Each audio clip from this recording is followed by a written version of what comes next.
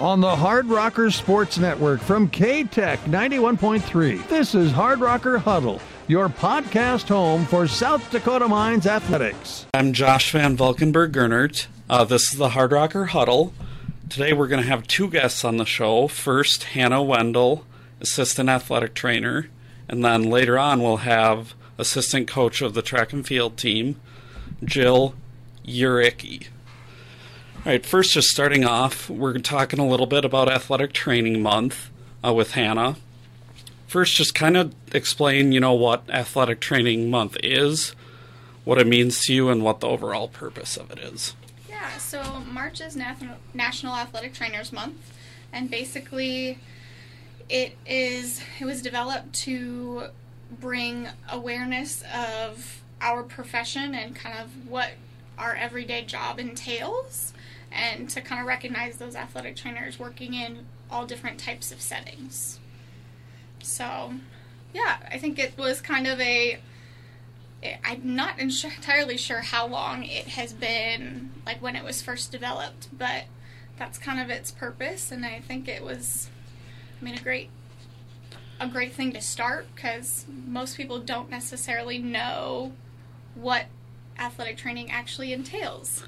Yeah, and it's not only that they don't know what it entails, I don't think a lot of people even know what it is to begin with, at least outside of the athletic realm. Yeah, we typically are mistaken for personal trainers a lot, or, developing, exercise programs or weight loss programs, and that's, that sometimes plays a role in our job, but that's like a very small piece of what we do. Sure, and that kind of goes into actually what I was going to talk about next, was just the public perception of what you do compared to the reality of what you do. Obviously, people, who watch sports on TV see athletic trainers. They see you running onto the field or the court. But other than that, they don't know what you do. So can you just walk through a little bit of what you do on a day-to-day basis, maybe when there's not a game day, and then on a game day as well? Sure. So for me, that's part of the perks of my job. I see it as kind of a benefit is every day is different. You never really know kind of what you're going to walk into, but usually I will have my treatment times open in the mornings.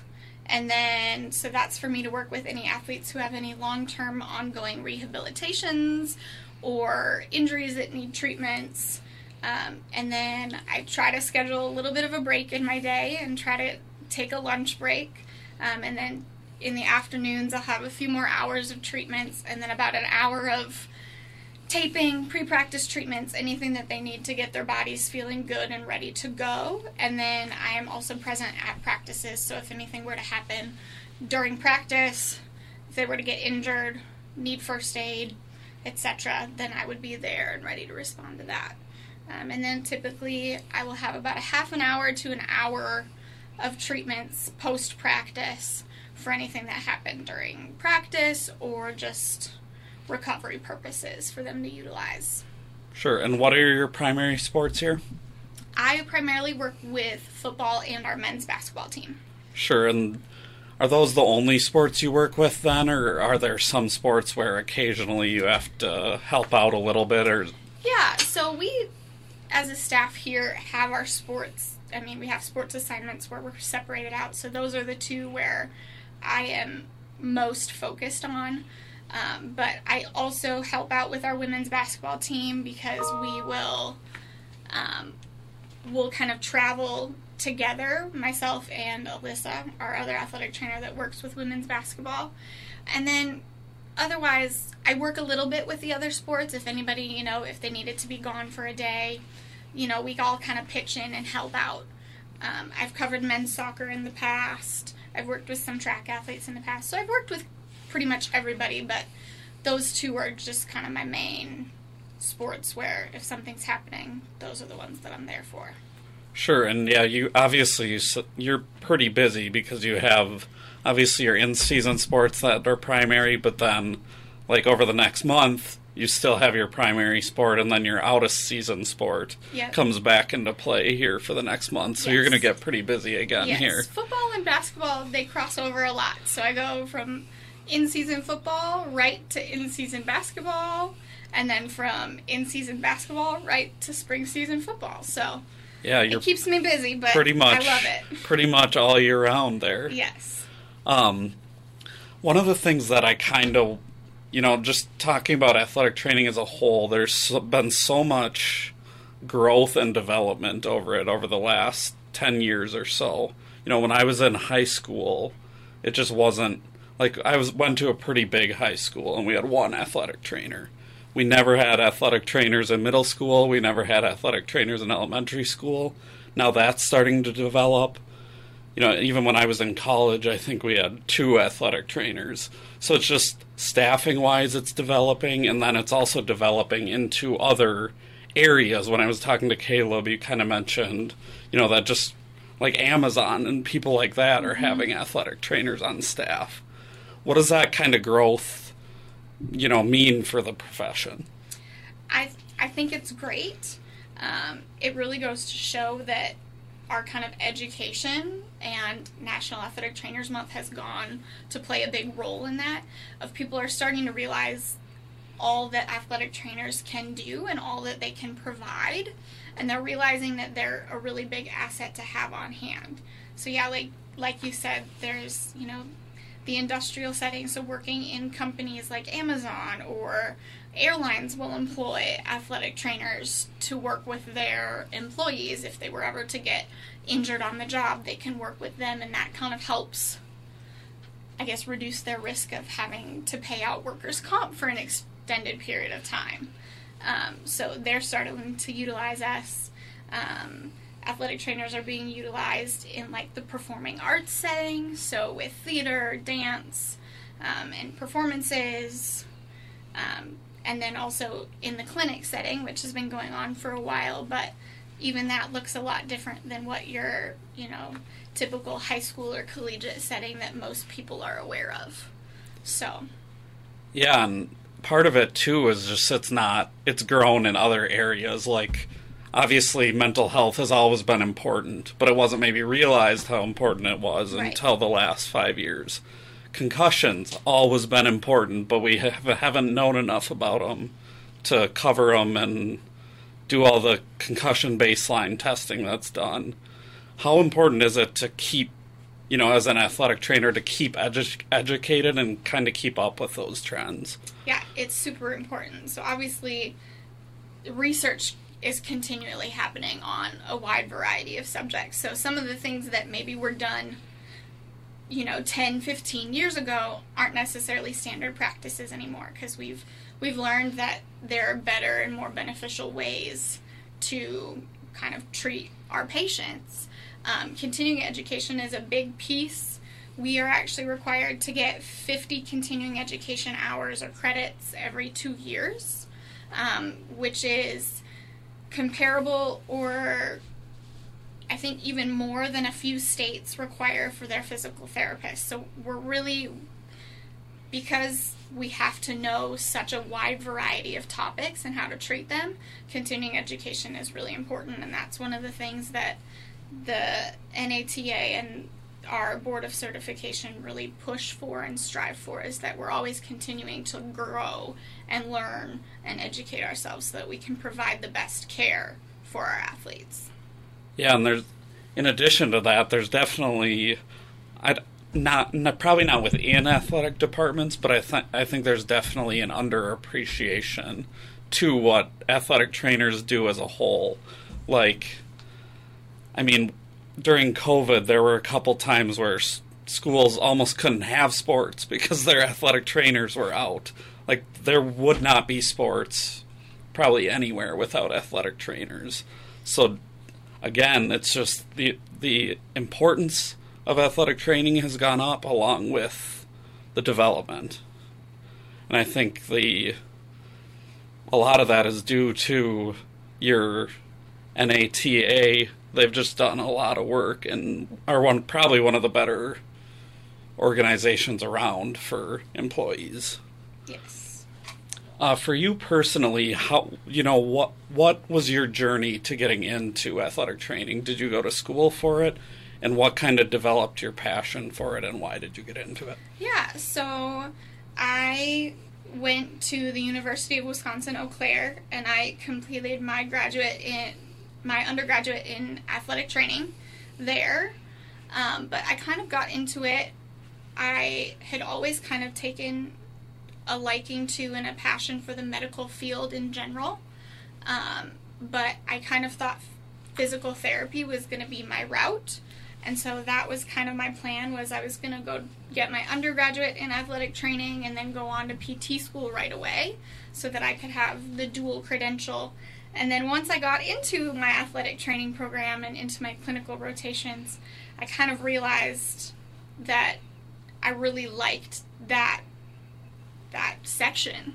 And I liked that kind of situation of being able to be on the field with them, and you get to develop a lot stronger relationships with each of your patients or athletes, which was my favorite part of the job. And so then I was like, I think I'll stay here for a little bit longer and, kind of take advantage of it while I can afford to have a crazy schedule, because athletics is always crazy. But yeah, so that's kind of how I got into it. And I mean, I still love what I do, and I love that every day is different and that I get to know my athletes as human beings and as people, in addition to knowing them as an athlete or as a patient. So that's really cool. All right, I don't have any other questions for you, Hannah. Thank you for joining us today. Our next guest is Gillian Uryicki, the assistant coach for track and field. Thanks again, Hannah. Thank you. Our second guest today is assistant coach of the track and field team, Jill Uryicki. Just first getting into it, let's start a little bit, talk about how you grew up. I know you grew up in Metamora, Illinois, is that right? Yeah. It's kind of a suburb of Peoria, but a little smaller. What was life kind of like growing up there, and your siblings and family life? Yeah, so Metamora is definitely a smaller town, far enough away from everything to be a little bit annoying, but had an older brother. He's like 2 years older than me. Kind of one of those relationships where if he was doing something, I wanted to do it better, and I just followed him around all the time. And then both of my parents were pharmacists, but they also coached on the side, so so kind of just followed them around too. Sure. Growing up, was having, a brother 2 years older than you, did that kind of help in growing your competitiveness and just overall interest in getting involved in sports? Yes, definitely. So he played football and ran track in high school, and I remember coming to some of his meets, and he was a pole vaulter and a hurdler and stuff. So my main events were the high jump and long jump, so we kind of had different events, but we were still competitive with each other at the same time, kind of pushing each other all the time, so yeah. Sure, and then early on, what kind of initially drew you into, I guess, your initial interest in sports, and what kind of sports did you play early on in life? Yeah, so throughout middle school, my parents put me in every single sport they could, so I played basketball, ran track, cross country, and softball, all the things. And then getting into high school, I only did volleyball and track. Those were kind of my go-to sports. My mother was a high school track coach my entire life growing up. So after my meets or practices in middle school, we would go up to the high school, and I would just watch her coach her jumpers, and she would have them doing drills. And I just remember thinking, I think I could hop in there and do that. Turned out I was pretty good at it. So, so it worked out that way. But maybe a little bit of an understatement there, since you wound up a Big Ten jumper. But yes, yeah.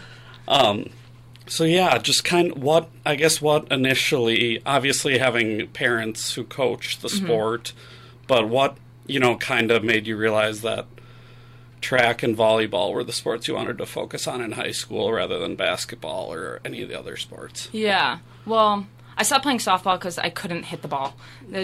I could not get the bat to hit the ball for some reason, so dropped that one pretty fast.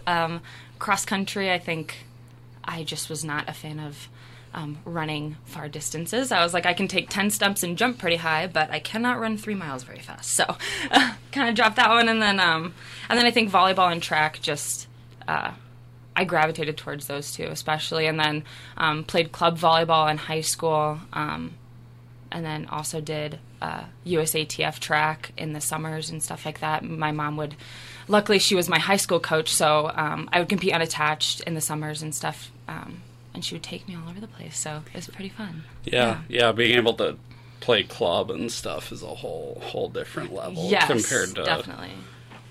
So what was it, about club and about, I guess, you mentioned USTA track. What was it about those that kind of, you could have just played high school? What made you make the decision to take a little bit further and play club? I think my high school coaches definitely pushed me to do club a lot. I think just like in the summers I had nothing better to do, so kind of kept me out of trouble too a little bit. Yeah, so, small town. Yes. What else are you going to do other than go and jump at your high school? So that's what I did a lot. And then I remember trying to decide if I wanted to play one or both in college. I was kind of being looked at by like mid-majors and stuff for volleyball, so I was kind of thinking about doing both. And I remember going up to a volleyball tournament in Chicago, and so I was an outside hitter in high school, and I was pretty good because I could jump very high and I could swing over most blocks. So we'd go up there, and I remember my dad was trying to help me decide which one I wanted to do. And we were walking past all the courts, and he's like, okay, look at all of the outside hitters. They were all tall, 5'10" to 6'2" girls that could jump up and swing over a block. So I was like, okay, I'm one of the many in volleyball, but track, I stood out. I think it's easier to stand out just because your results don't lie. You can't hide behind a bad performance or a good performance. Like, the proof's in the pudding kind of with track. So sure, yeah, and you had some success in high school as well. You were a 4-time all-conference, all-state team MVP, and set your, I don't know if this is still standing, but your high jump school record while you were in high school. Yeah. What did all that success mean to you, and what other individual and team successes did you have, both in track and I guess in volleyball as well? Yeah, I just had a lot of fun through high school, and I think the pressure was a lot lower in high school. Where so I did high jump and long jump, and then a 4 and a open 2, or a 4 and a 4x4 every single meet, and I don't know. I think it just kind of stacked up, and it worked out. So I still hold the high jump and the long jump record, but my mother is still the coach, so. And she's a very good coach, so I would not be surprised if that high jump record falls pretty soon. So, but I think especially at the conference meets, like, we were just trying to score points. We wanted to win. Our head coach, he, like, before all the conference meets, he went up to each of those individuals and was like, okay, you need to score these points. Everyone had a role. He made sure that everyone knew what they had to do, because track can be such an individual sport that he tried to make sure that we knew we're doing it for the greater good, we're doing it for the team. So, yeah. Yeah, and obviously you are kind of already mentioned you were being recruited for volleyball as well by some mid-majors. So you must have a bunch of recruiting stories. Did you take visits for both sports? Obviously you wound up choosing track, but do you just have any good recruiting stories? Yeah, so I was really interested in track I think just at a young age, just because. So my babysitter, actually, when I was younger, her name was Amanda Duvendak. She was a very, very good 800 runner. She ended up running at the University of Illinois, and I was very lucky that I had a lot of strong female figures in my life to look up to, and Amanda was one of those. So when she went to Illinois and was running there, I was like, I want to go to Illinois. I want to be Amanda. So obviously not in the 800. I can't run that fast, but... So when she went there, I was like, okay, how can I get in there? So I was like going to camps at Illinois my freshman and sophomore years, and I got along with the coaches really, really well. I remember after one of my long jump days, the coach came up to me and he was like, when you get after your junior season, he's like, call me and let me know. And I was like, perfect, this is working out great. So I remember he started calling me my junior year, and I remember after my volleyball season, he was like, okay, well, how do you feel now that volleyball is done? And I was like, I still have another year, like, volleyball's not over. And at the time, coaches couldn't call you until May going into your senior year. So he was calling me a little too early.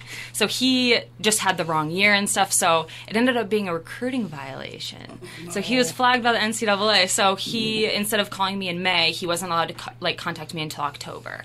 So during that time, So that's kind of just a funny recruiting story, I guess. Yeah. But I was still looking at like other Big Ten schools, and I was mainly looking at Illinois, Indiana, and Iowa. So, of course, just the surrounding states, wanted to stay close to home, but also wanted that big school experience, because I think just from a small town, I just wanted a bit of a change of pace and a bit of more of a challenge. So took a visit to Iowa. I just fell in love with the program, love with the coaches. They had a female coach at the time. Her name was Molly Jones, and she was a great recruiter, and I was really looking forward to competing for her. And then, yeah, they didn't have any jumpers at the time, so she marketed it as like, you would be the one coming in, all that stuff. So yeah. Sure, yeah. Was that something that kind of drew you to? I know, like, some of those Big Ten schools obviously are elite when it comes to jumping and just general track and field, and Iowa was not necessarily like that, at least at that point. Was that something that kind of drew you there, as opposed to just being one of the track and field athletes at maybe a different school? Yeah, so I think that did a lot for the recruiting, like you said, just because, like, looking at Indiana, I think at the time they had 2 girls that were going over 6 foot. I think Illinois had a girl that was going over 6'2". I think she was a very, very good jumper. And those would have been great teammates, I think, girls that I could look at. But Iowa, I just felt like that was just a perfect fit for me. So, yeah. And like I said, they had a female coach, which I was just ecstatic about. And then I stepped on campus the first day, and the coach comes up to me and hands me a letter that she was leaving. So I stepped on campus, I signed for this coach, all of this stuff. We didn't have any upperclassmen, and then my coach leaves. So it's like it was weird. So our long jump coach ended up coaching me through the indoor season, so I didn't really have a whole lot of guidance in that way. And then they had also signed 4 other straight up high jumpers. So there were 5 of us that just kind of didn't know where we were supposed to go. And then Paige Bohannon ended up coming in. She was a very, very good athlete. She had just graduated. I think she went to Northern Iowa, and she was an All-American in the heptathlon. So, again, I think I just lucked out with very strong female coaches that I could look up to. So, yeah. Yeah, just, when you kind of get there that first day and your coach leaves, was there a part of you that was like, oh, maybe I should think about transferring, or what? Were you still kind of like, Iowa is home to me? Yeah. Everyone, I think, thinks about transferring at some time, but I just decided, they invested in me, so I just thought I would give the program a chance. And then they just kept saying, like, we're gonna get someone in here that really knows what they're doing. And I think Paige really did. She was a really great coach. So yeah. Yeah, and you kind of talked about all your recruiting stuff, but then you also had quite a bit of success at Iowa too. Your freshman year, you had 2 top 5 finishes and a top 10 indoor finish at the outdoor Big Ten championships. What was it like to kind of, go in your freshman year and have that kind of success right off the bat? Yeah. It's a bit shocking going in, I think. So I had won state in high school, so I thought that I was all that going into college. And then all of a sudden you get there, and then everyone on your team was was like a state champion. So you're just one of the many. And so I just think I tried to trust the coaches as much as I could, and try to just learn from them as much as I could. And I think it worked out. Like, I had a great freshman year. So yeah. Yeah, and then you also had a pretty good sophomore year, too. You had a top 5 finish at the Iowa State Classic and the Musco Twilight, a 7th place finish at the Indoor Big Ten Championships, and a 6th place finish at the Outdoor Big Ten Championships. So, after your sophomore year, you got to be thinking, I'm pretty good at this. How do I, take it to the next level? And, what did all that success mean to you, and how did you kind of, I guess, progress from there? Yeah. So at the time I was also training for the heptathlon. So I only actually completed one. But I think just all the extra training and the individualized training that my coaches had, I think that just worked out for me. And I think it's very easy to keep momentum rolling, but at the same time, when you've been jumping for so long, it kind of takes a toll on your body after a little bit. So after that sophomore season, I think I had a back injury and then a bit of a knee injury. So I was battling that my junior season. And then going into my senior year, the indoor season was a bit rough on my knee. And I remember going into the Big Ten championships, my coaches were like, okay, your knee's really bad. Like, you can still jump if you would like, or you could go get it checked out by a doctor. But if you go to the doctor, then if they say, hey, you have to sit out or we have to do surgery or something, then we have to listen to them, or you can just tough it out for your senior year. So I was like, I'm just going to tough it out for my senior year. And it was a little bit rough at the beginning, but yeah. And then obviously my outdoor season got canceled. So 2020 outdoor was my senior year. So lost that year of eligibility. So that was a little surprising as well. So. Yeah, so in track, you just lose the year, or did you have the opportunity to come back because of the COVID year and just decided not to? Yeah, so technically I still have my outdoor eligibility. So it's funny, so my athletes just joke all the time that they're like, hey, you can hop in this meet if you want. And I'm like, I don't think I can jump.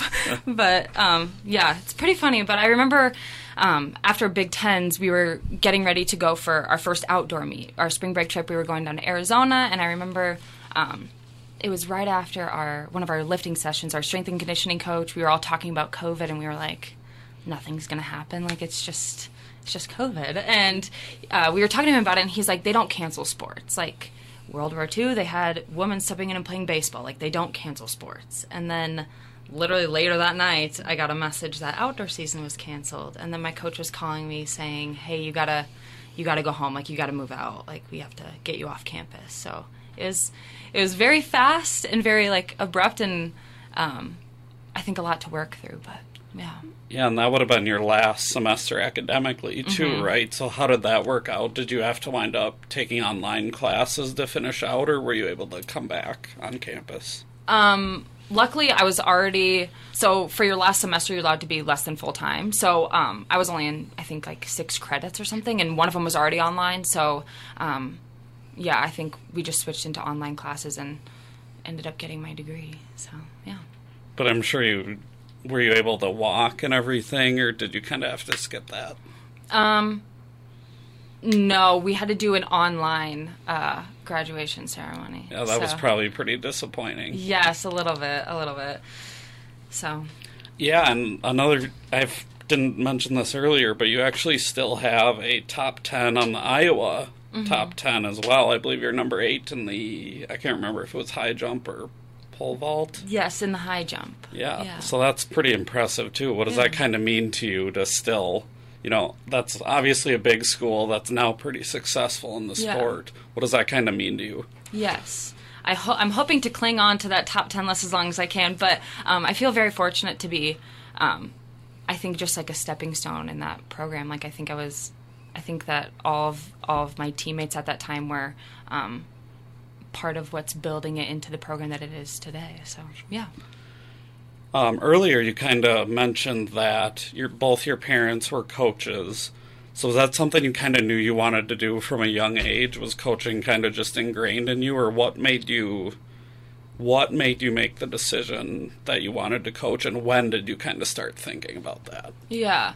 So like I said, like, they were both coaches, my coaches growing up and everything. So I think I was just around it so much that it just made sense. Like, I loved it, and it was just something I knew a lot about. And then when I got to Iowa, I was kind of juggling all those things that freshmen do, trying to hop in and try the waters and everything. But, yeah, and I found out that they had sport and recreation management, and then I could focus in coaching and sport instruction, and that route just felt right. So, yeah. Yeah, and then you kind of mentioned already having to deal with some injuries your junior and senior year. Did that kind of help with the coaching aspect a little bit too? I'm sure you weren't able to practice like normal. Were you kind of able to be a little bit of a student-athlete coach a little bit? Sometimes. So my coach, she also coached the heptathlon and the decathlon, so she was kind of all over the place sometimes, and that just kind of made us help each other out along the way. So, yeah, so I think I just got a bit of hands-on experience with them. And then, like I said, my mom was always a coach, and I remember like going back for like some weekends or on the holidays and stuff, and she'd be like, well, I'm doing this lesson today, and I would just go help her out. So yeah, and even now I take videos of my jumpers, and if I get kind of lost on something, I'm like, Mom, look at this video and tell me what you think. So yeah. Sure, and then you graduated in May of 20, right? Mm-hmm. And then you got this job in August of 20. So what was it that, I mean, were there a bunch of jobs you kind of applied to? What about South Dakota Mines specifically interested you? Yeah, so after that COVID year, so everything got canceled, and I was debating if I wanted to go back for my 5th year, and I was like, I don't want to go back to school at all. So my coach, she was like, well, just start applying to stuff and get experience. And then, so my plan was actually to go back to Iowa and just volunteer coach and get experience that way at a big program, and then try to get my foot in the door somewhere. And then, so I was just applying to everything. I was very underqualified, and I was applying for things. So, and then Steve Johnson actually sent an email to my coach, and he was like, okay, we have an opening for a sprints, jumps, and hurdles coach. If you have anybody that could be interested, encourage them to apply. And I applied, and here I am. What was it, in that, meeting with Steve? Did you guys click pretty early on, or what made you realize that you wanted to learn from him? Yeah. I think a lot of coaches aren't willing to put in the time to teach someone how to coach. So like I said, I studied it and everything, but it's very different in a classroom versus on the track. So he helped me navigate a lot of those relationships as soon as I got here. So I'm very, very thankful for him for taking a chance on someone who had very little experience in it. So, yeah. Well, I think part of that too is he was kind of in the same boat way back when he wasn't even a college athlete, mm-hmm. and he got an opportunity with virtually no experience at Mary. Yeah. So I think part of that, is him kind of realizing, I didn't have much experience, and it worked out for me, so maybe I can continue that rather than hiring somebody who maybe doesn't need it, if that makes sense. Yes. So obviously when you came in, we've had some success historically in field events, but not necessarily jumping. It's been more of kind of the throwing areas that have been pretty good historically. When you got in, what was kind of your strategy on trying to build up the jumping? Yeah. So when I got here, we had no multi-event athletes. So we didn't have anybody that did the heptathlon or the decathlon. And my first year, that was my goal, was to build up that program, because there was also a gap in the conference in that. I think that year there were only 7 or 8 men that had competed in it. So I think our goal for scoring points at the conference, obviously we want to win. We want to score points. So I was like, okay, there's a gap in the conference in these events. This is what I want to build up. So we had 2 guys that did it last year. Jonathan broke the school record in the heptathlon and then set it in the decathlon outdoor as well. And then this year we had 5 that competed indoor. And the USTF CCCA does squad rankings, and our multi-event squad was ranked 9th in the nation. So we went from having nobody to being ranked 9th in the nation in 1 year. So I think that that squad works really, really well together. That's a great group of guys that train well together. So, yeah. So where do you kind of get your obviously coaching is a very organized, I want this to look this way, I want, and just how you set the culture and everything. Mm-hmm. Where do you kind of draw that inspiration from yourself? Is it your parents? Is it somebody you learned from in college? Yeah. So I think my head coach in high school, he was very good about, like I had said, track can be very individual. But he made sure that when it got to these conference meets or anything like that, he made sure that everyone knew their role. Like, okay, we think you can score this many points in the high jump. And he's like, okay, I need you to jump this. And everyone knew what they had to do. So I think just making sure that everybody has a role is kind of my biggest thing in track. Sure. You kind of earlier we kind of touched on you being from a small town. What was your kind of transition like? Obviously, first to Iowa City, which is a big college town, and then also to Rapid City, where it's a big town but more of a small town feel. Yeah. So the town, this town reminds me a lot of Peoria growing up, except there are hills in the Black Hills. Illinois is very flat, a lot of cornfields. Yes. So I think transitioning from a small town to like a big school like Iowa, and then back here was a little bit interesting. And then moving out here in the middle of a pandemic, I think I signed a lease for an apartment before ever visiting Rapid City. I think I just jumped on the opportunity when Steve offered me the job, and I said yes without ever visiting. So I just kind of hopped into it. But I think I love Rapid City. It's great. Yeah, I guess as a young coach, it's kind of just like, I don't really care what town I'm in. I just want to coach. So that makes sense. Getting back to a little bit more of the program stuff, just in your 2 years here, just on the jumps, you've had 12 indoor top 10s, Hardrocker top 10s, 7 outdoor top 10s, 4 second-team all-conferences, a first-team all-conference, and an All-American. So what has that kind of been like to be able to, you kind of mentioned just not having, and that's not even including like Jeremiah, who just broke a school record in the hurdles, and not including any hurdlers or the success with Jonathan in the HEP or Jade in the HEP. What has it kind of been like to be able to basically bring that program from what it was when you got here to looking at it now? Yeah. There are lots of ups and downs, I think. I think just trying to be as creative as I can with our workouts, because we don't have an indoor track. So a lot of times we're in a gym trying to practice some of these jumps, so it can be a little bit interesting sometimes, but I think our athletes are very good about being flexible and helping me be creative with some of their workouts so we can get in the work that they need. But I think they're all doing great. I think the indoor season went really well, so I'm looking forward to the outdoor. Yeah. Yeah, you had a little bit of success in the indoor season. What do you think were the positives and maybe areas you think you can improve from the indoor season? Yeah. Well, now that the weather's getting a little bit nicer, obviously practicing outdoors is great. But in the jumping events, I think Jeremiah's looking really good in the long jump. I think he could do some damage outdoor. And then Cameron Scully is very, very close to the outdoor pole vault record. I think Jonathan Hopkins is close to it. Travis is I think he's really gunning for the decathlon record. So I think a lot of records are going to fall outdoor. So. Yeah, and then kind of already talked about this, but obviously you just got back from your opening meet of the outdoor season. You had a Hardrocker top 10 and then 2 top 5s from the jumpers. What are your kind of expectations? I mean, I guess going into this outdoor season, and then how do you kind of improve from what happened Saturday? Yeah. So it was the first, like you said, our first outdoor meet, and I think there were some positives that came from it, but also there's a lot of room for growth, I think. So I'm just excited to see what they do. Yeah. All right. Thank you so much, Jill.